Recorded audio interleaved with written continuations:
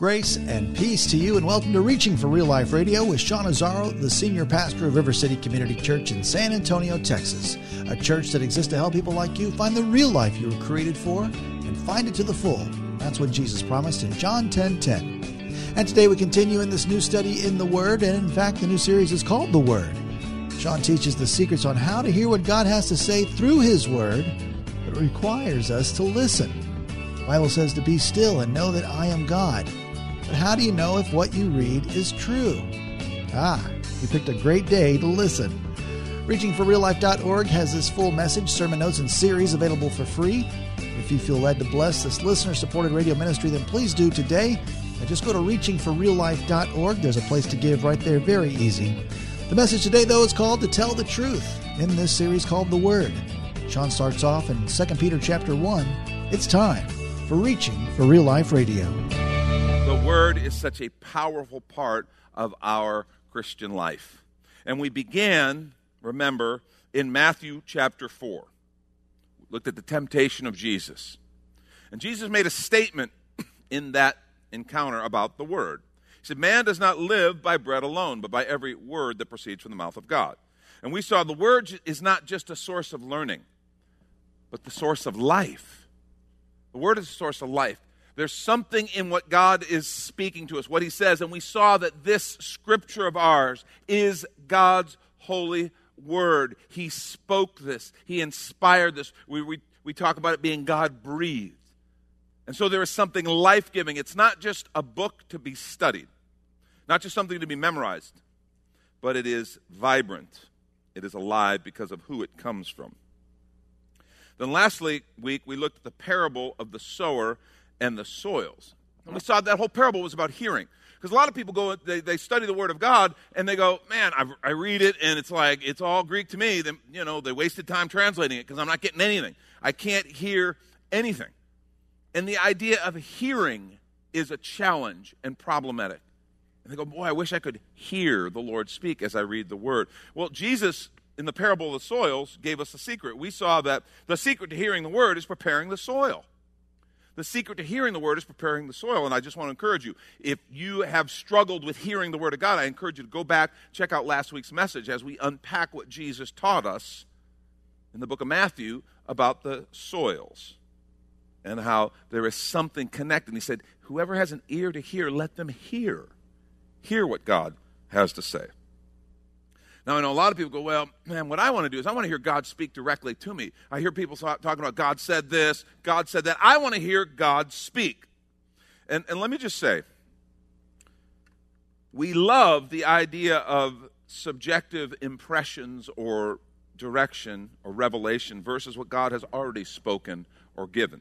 And I understand that. I love when God gives me a subjective word. What I mean by that is something for me. I feel like He's dealing with an issue, or I'm praying about something, Lord, I need your guidance, and I feel like something happens, and it's like God saying, I want you to take that direction. And I feel great about those. I love those kind of encounters. I love those things. But I'll tell you what, until I walk those out and I see the fruit, I wonder if they're really a true and accurate word from the Lord. Do you know why? Because I am not infallible in my ability to hear God's voice through prayer, through listening. I have grown a lot in that. That's a thing that I think we grow in our whole Christian lives, but I am not infallible in that. It's like I have no doubt about God's ability to speak. I have no doubt about God's ability to do exactly what He said. I rightly question sometimes my accuracy in hearing Him. In regards to what we're going to talk about today, what's interesting is when He speaks through the Scripture, I never wonder. That's the beauty of the Word of God. I don't wonder, wait, is that the Word of the Lord? Well, God, are you really saying it? When God speaks through His Scripture, I don't have to wonder. And today I'm going to tell you why. If you have your Bibles, turn to the book of 2 Peter chapter 1. 2 Peter chapter 1, Peter is writing to people who he refers to as people who are exiles. Sojourners or strangers, because they live in a place and they live among people who aren't believers. They live among people who don't share their beliefs, and they're experiencing real persecution. When we talk about being under persecution in our cultural context, not like this. Not like this. It kind of gives us a sense of proportion and alignment when we actually look and see what people throughout the ages have had to experience. And so he's talking to them in 2 Peter chapter 1. He's talking to them about spiritual growth and maturity. And look at what he says. Beginning at verse 3 is where we're going to read. He says, His divine power, God's divine power, has granted to us, His followers, all things that pertain to life and godliness, through the knowledge of Him who called us to His own glory and excellence, by which He has granted to us His precious and very great promises, so that through them you may become partakers of the divine nature, having escaped from the corruption that is in the world because of sinful desire. He says there are these precious and great promises that you've received, and he's helping them understand how to grow. And he then goes into some very specific things and talks about these steps of maturity and growth. You can read those kind of on your own time. For time's sake this morning, I want to skip to verse 12 because I want to get to how he says he's going to do that. How is this going to happen? In verse 12, he says, Therefore, I intend always to remind you of these qualities, though you know them and are established in the truth that you have. If you have a copy of Scripture there, or maybe you're following along on the app, underline that phrase, in the truth that you have. I think it right, as long as I'm in this body, to stir you up by way of a reminder, since I know that the putting off of my body will be soon, as our Lord Jesus Christ made clear to me. And I will make every effort so that after my departure, you may be able at any time to recall these things. Now listen to what he says, verse 16. He says, We did not follow cleverly devised myths when we made known to you the power and the coming of our Lord Jesus Christ, but we were eyewitnesses of His majesty. For when He received honor and glory from God the Father, and the voice was borne to Him by the majestic God, This is my beloved Son, with whom I am well pleased. We ourselves heard this very voice born from heaven, for we were with Him on the holy mountain. He's talking about the Mount of Transfiguration. You remember? When they went up with Jesus, they're on the mountain. Jesus all of a sudden begins to glow and change in His appearance. He's glorified is the word that Peter uses. He's glorified. He's joined by Moses and Elijah, and they're there on this mountain. Remember, Peter gets all nervous and kind of goes, Lord, it's great that we're here. We should build a tabernacle. One for you, one for Moses, one for Elijah. And a voice from heaven literally interrupts Peter and says, This is my beloved Son, in whom I'm well pleased. And this next part Peter left out. Peter didn't tell us about this, but if you read the gospel, it was there. This is my beloved Son, in whom I'm well pleased. Listen to Him. In other words, shut up, Peter. I love your heart. You know, I believe God understood and He loved Peter's heart. But it's like, right now, Peter, just be in His presence and see what I want you to see of who He is. Listen to Him. But what Peter's telling these guys is, I'm not telling you something I read about somewhere or something a friend of a friend whose cousin was there told me about. I'm telling you what I saw. And then he goes on to say, in other words, it's almost always saying, and not only that, he says, verse 19, and we have the prophetic word more fully confirmed, to which you do well to pay attention as to a lamp shining in a dark place until the day dawns and the morning star rises in your hearts. Knowing this, first of all, listen, that no prophecy of Scripture, so he's not just talking about some random prophetic word or something, he's talking about Scripture. He's saying, not only do we have my eyewitness testimony, but we have the Scripture. Knowing this, first of all, that no prophecy of Scripture comes from someone's own interpretation. For no prophecy was ever produced by the will of man, but men spoke from God as they were carried along by the Holy Spirit. And he's talking about the Scriptures, the prophecies, the words of Scripture, as they were carried along by the Holy Spirit. I like how he says in verse 16, we did not follow cleverly devised myths when we made known to you the power and coming of our Lord Jesus Christ. That's interesting.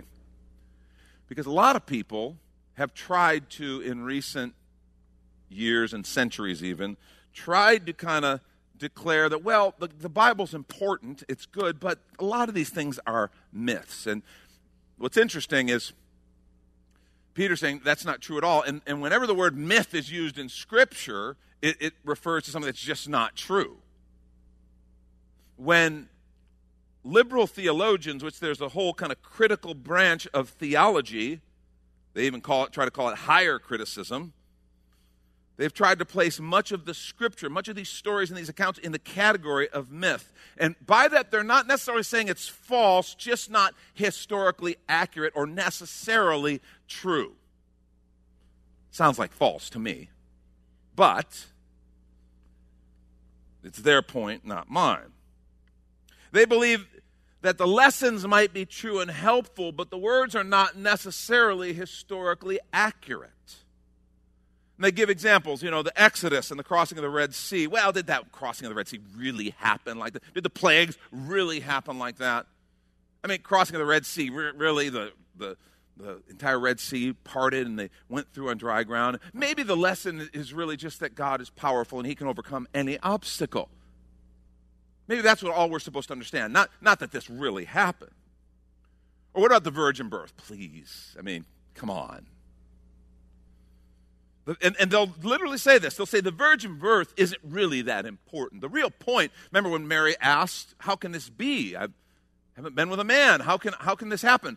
And she's told, there are things that are impossible, that nothing is impossible with God. All things are possible for God. And what I find fascinating is they'll say, the important thing is that we know nothing is impossible for God. Then why don't you believe in the virgin birth? If nothing's impossible for God, except that. I mean, really, it seems illogical to me. How about the resurrection? There are people who say, well, the resurrection, I mean, that was a spiritual resurrection, a spiritual life, not actually physically. Paul said in his letter to the Corinthians, he said, his first letter to the Corinthians, he said, if Christ is not raised from the dead, then we above all people are to be pitied. And Peter is offering in his letter here, he's offering two proofs. First is eyewitness testimony. Let's think about this. These are two proofs that you would hear in court regularly. The first is eyewitness testimony. He's saying, we saw it.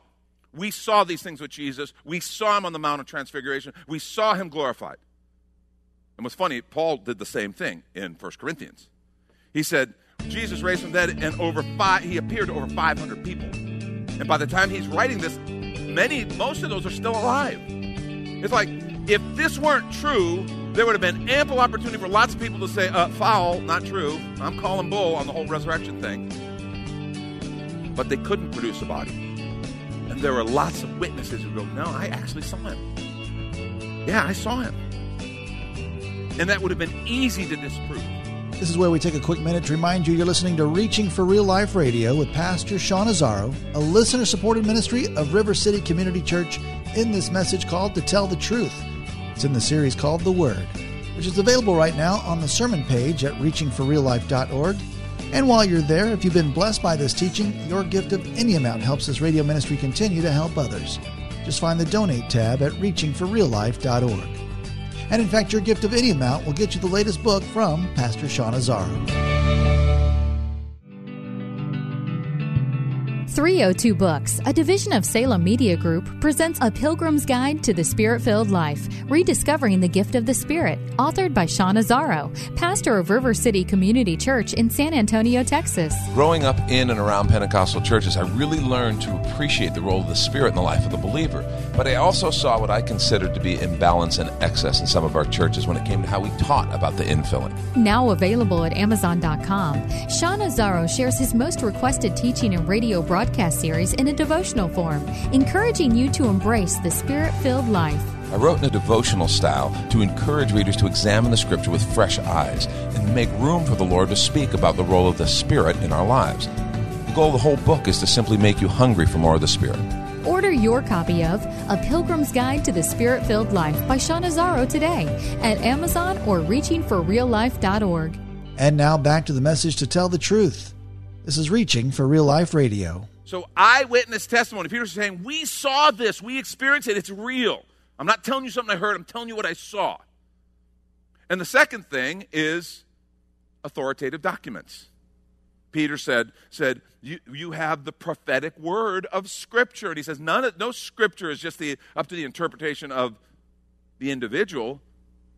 The men wrote these things down as they were carried along by the Holy Spirit. It was the words that the Spirit gave them as he carried them along in this process. He says, you have to understand, I'm giving you eyewitness testimony.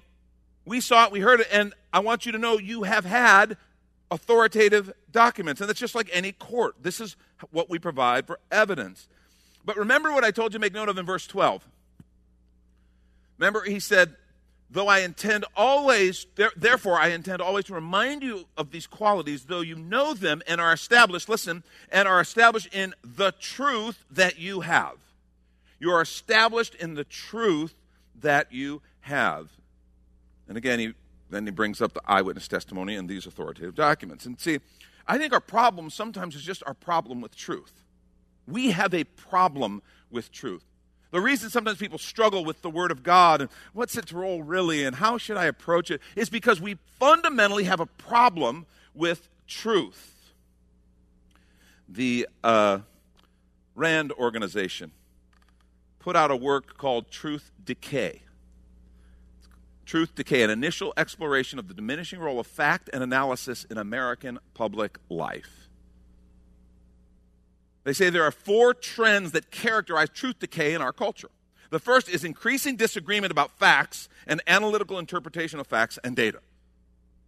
I'm not talking about opinions or the conclusions we draw from the facts and data. No, even the facts and the data. Second is a blurring of the line between opinion and fact. Have we experienced any of that recently? How about the increasing relative volume and resulting influence of opinion and personal experience over fact? And then number 4, which is so significant, declining trust in formally respected sources of fact. The writers, the authors, Jennifer Kavanaugh and Michael D. Rich, point out that most of these trends are not unprecedented in American history, but today's level of disagreement over objective facts is a new phenomenon. So how do we get here? They saw 4 primary drivers of the truth decay that we're experiencing. The first is cognitive bias. In other words, I come into things with a bias, and I look for things to kind of validate my bias rather than actually wanting to discover the truth. Second one, this is huge, the rise of social media and other changes to the information environment. This is so big, it's so true. One of the problems in American culture that we're all feeling, we're all going, what's wrong? What's going on? We as a democracy, our First Amendment provides freedom of a few things. One of them is freedom of religion, freedom of speech, we understand that. One of them is freedom of the press. Do you understand how important that is? The press is a constitutionally protected function in our culture, in our society. It's necessary. The idea is so that we can all know if we're going to have a democracy, we're all going to weigh in, we're going to choose leaders, we're going to maybe have referendums on things, whatever, we would know a basic understanding of the facts. So a free and objective press is critical. Our press is a problem. It's a huge problem. Has been for decades, but it's been growing. See, years ago, while you would go, well, I don't agree with all their conclusions, you knew the difference between this is a reporter, and he's reporting the facts, and this is a commentator who's commenting, telling us his opinions or her opinions on those facts. We would know the difference. That has ceased. And now our news sources have literally divided to where they will not present to you, and this has been going on for kind of increasingly over the last number of decades, they literally will only present to you the facts that support a particular political or social or moral point of view. And the other facts will be left out. And this can be done on both sides of the aisle as far as media. The problem is, what we do then is we choose the media that most fits our paradigm or our view of reality. And the danger, and this is so dangerous, listen, what happens when we do this, which we've all done it, okay? Most of us. I hope you hold your nose and read the media that you disagree with, as well as the media you agree with. But a lot of people don't. Most don't, because it's so frustrating, so annoying. So what happens is we've got a whole group of people who are kind of raising up, and we're polarizing because we're getting totally different sets of facts. Nobody's getting all the facts. And what that means is I never get to hear the viewpoint of people who disagree with me. And that's critical. To have a meaningful society, you have to be able to sit down and hear from the people who disagree with you.